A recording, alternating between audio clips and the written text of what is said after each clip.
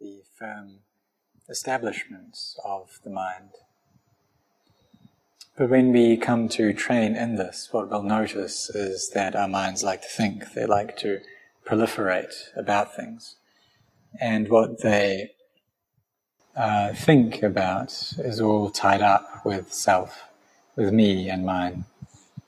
We first build the sense of self, and then from that flows a sense of others, other people. So the mind attaches to these thoughts as well, taking these thoughts as belonging to me. And we can see that in the space of one day, or even 1 hour, there are many births that take place. This feeling of me is born many, many times.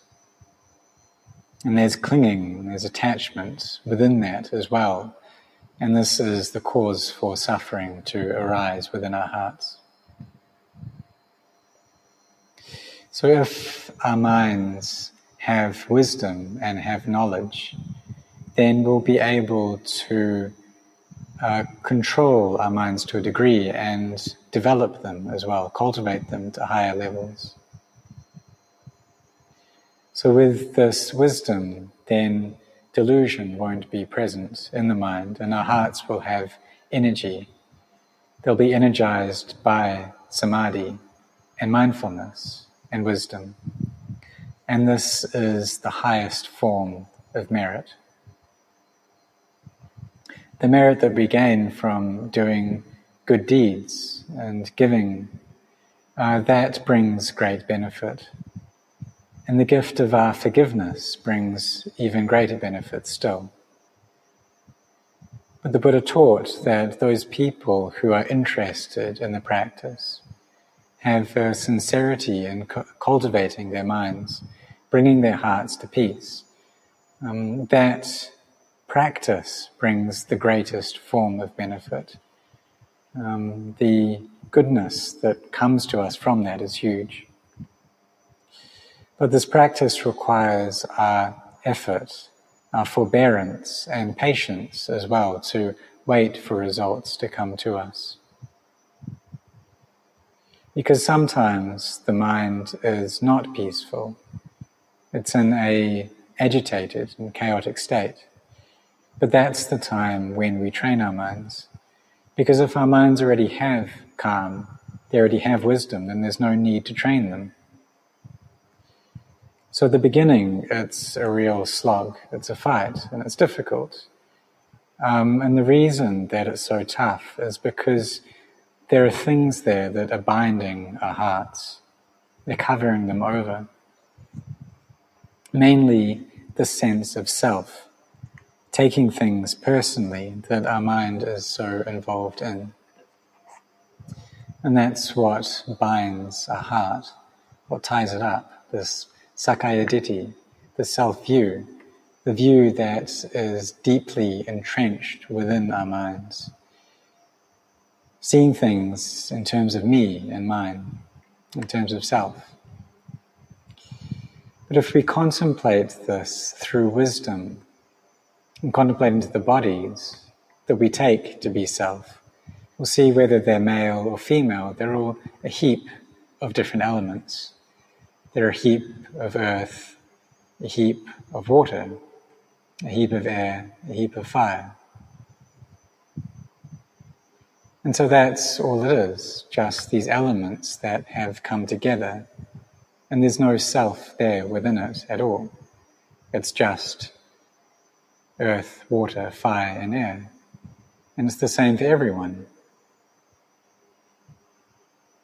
If you take a human's body and separate these elements out, then that's what you'll get. If you take an animal and you separate the body out, you'll just get a heap of elements. There's no difference there. It's just the same elements. And even trees, mountains, if you separate them out, you'll get a heap of elements as well. So if our minds have peace, then when we view this, we'll perceive the lack of self within these things, that there's just elements there. There's no me, there's no mine.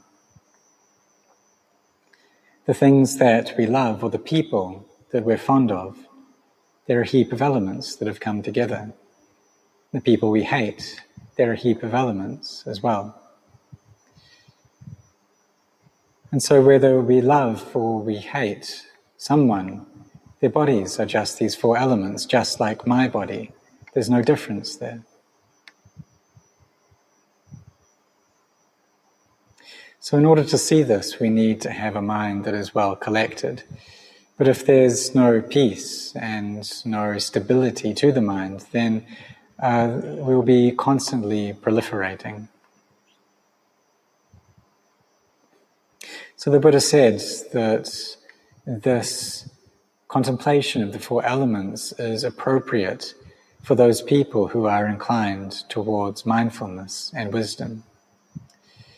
And some people, when they contemplate asubha, seeing things as unattractive, then it's very quick for anger to arise within them. And especially for foreigners, for Westerners, that when they contemplate into the unattractive nature of the body, then the dosa, this anger or hatred, will arise very quickly. So we need to practice being aware of our own temperament. So if we have the inclination towards wisdom, then the contemplation of the elements and of emptiness is very appropriate. And we see that when these elements separate out and deteriorate, then they all turn into emptiness. So when the mind sees this state of emptiness, then it's seen the Dhamma. But it happens little by little, and slowly but surely it gains clarity, that we see things more clearly than before. So for us, we need to contemplate. And to do this, it depends on our effort and really trying to do it. So we need to develop and bring up mindfulness and samadhi. And when we've done that, then wisdom will come following, because panya arises from sati and samadhi. We also depend upon the energy of our heart, and initially that will be the energy of faith. This is the first form of energy that comes along. And there's also the power of the merit that we have created. So for everyone who has come here today, you could have been sleeping very comfortably in your houses, but instead you've traveled all the way to the monastery to offer food, to listen to the Dhamma, cultivating your hearts to higher levels. So for the Buddhists in Thailand who have faith, this is a good opportunity that we have, because COVID isn't so bad anymore, so we can come to the monastery. But in Melbourne, for instance, it's under lockdown, and the people who want to go and make merit at the monastery, they're just not able to do that. So for us, we're very lucky, and it shows that we have the merit to be able to make more merit. But we don't know how long that's going to last for, so we should use it as best we can to do acts of goodness and to cultivate our hearts. So even though we may be well off materially, but in this country we're not very powerful in terms of weaponry. We don't have any nuclear weapons. And the armed forces aren't exceptionally strong. But we do have strength of heart. We have this great opportunity to build up wisdom. And wisdom is a great strength that we have. So even though in terms of materialism we may not be so powerful, but in terms of spiritual things, we are very strong. So some people we can see have everything externally, but their hearts aren't good, and they don't keep the 5 precepts. And so their lives can turn into a bit of a mess, and they're just not accepted in the societies that they live in. So therefore, these 5 precepts are very strong practices, very important practices that we must develop in our lives. So we have wisdom and we have faith.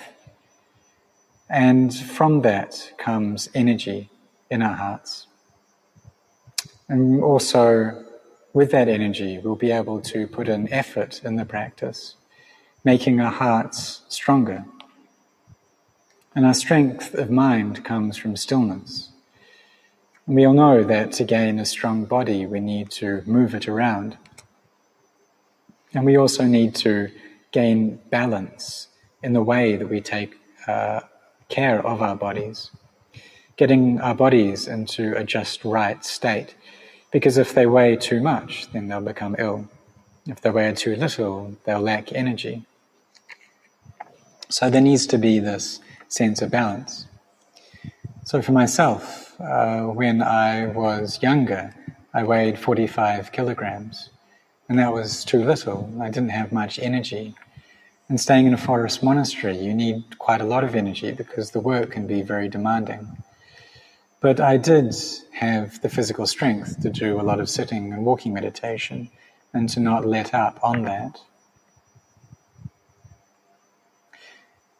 So taking care of our bodies, it's like we abandon the evil in the body. So we know what things are unhealthy, what things harm our bodies, like taking too much sugar, for example. If we really like sweet things, then we know we need to reduce that. And this is like abandoning the evil in the body. Because having too much sugar or too much of anything will cause sickness.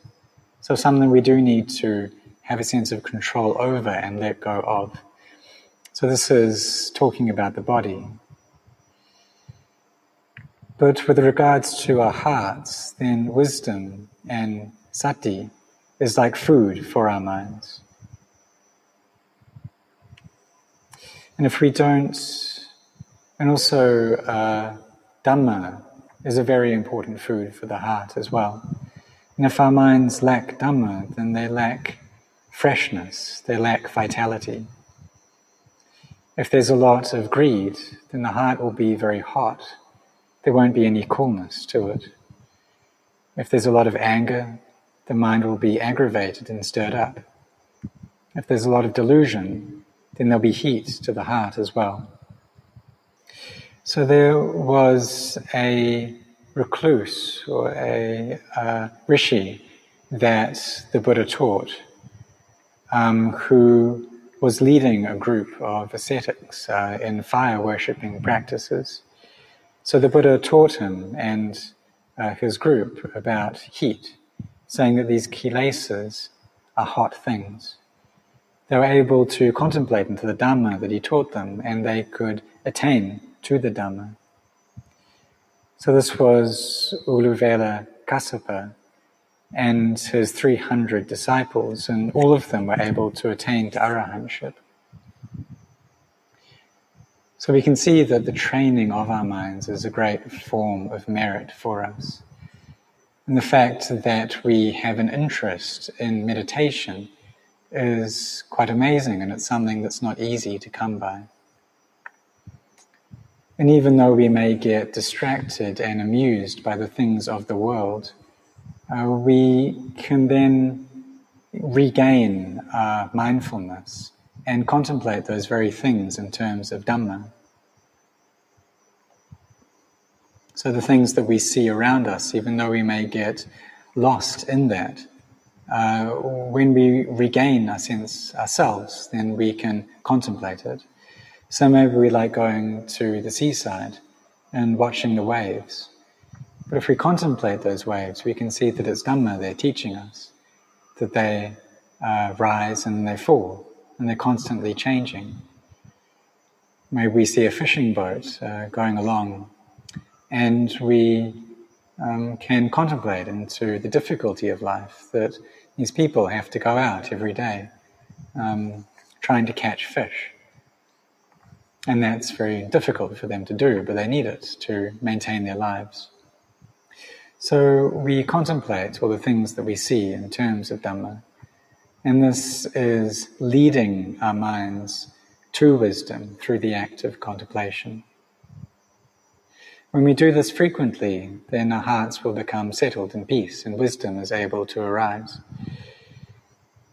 So we should try to meditate and cultivate our minds as best we can. And we also chant and use this opportunity well. When we're at home, we chant a lot, we meditate a lot. And the devas then will come to our house frequently, because the devas like listening to the Dhamma. They like being around people who practice.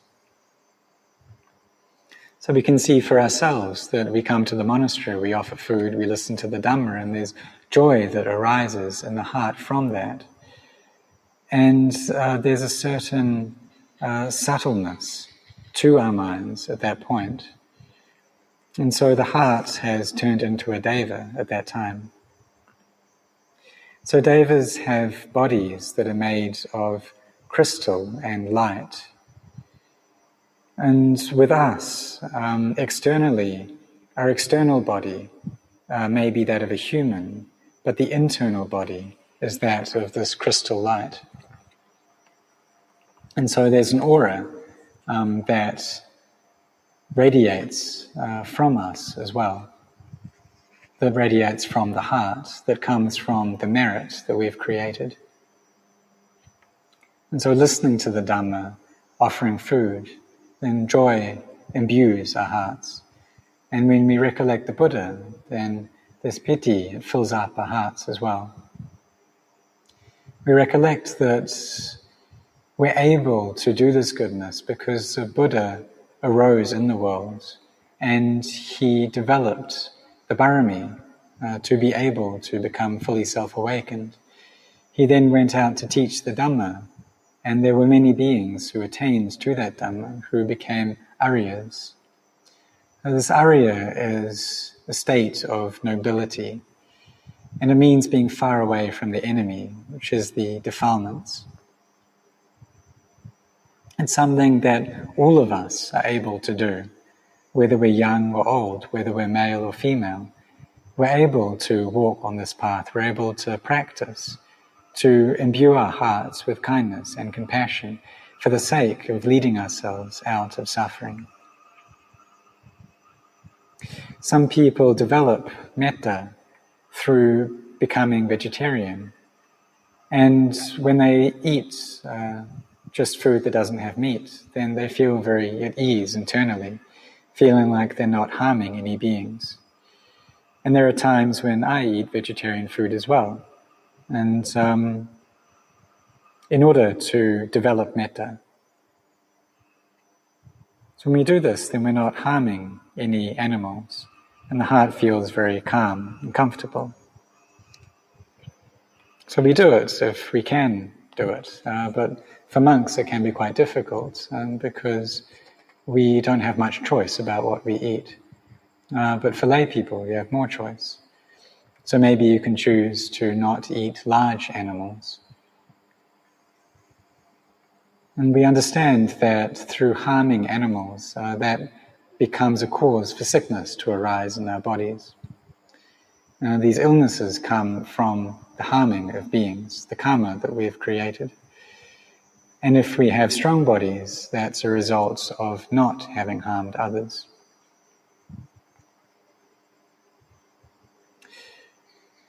So all of us should be very intent in this training and cultivating our minds and developing them until we reach happiness, this internal joy.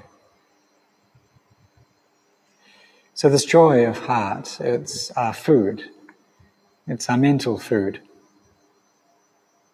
We may eat physical food 1 time a day, or 2, 3, maybe even 4 times a day.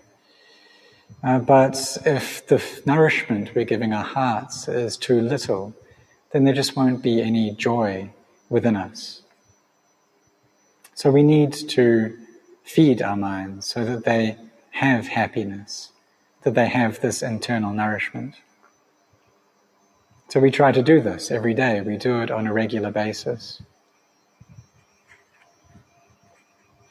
And I give my anumodana, I rejoice in the goodness that everyone here has created. And now it's time for the blessing. So all of us should spread metta while we're listening to the blessing as well.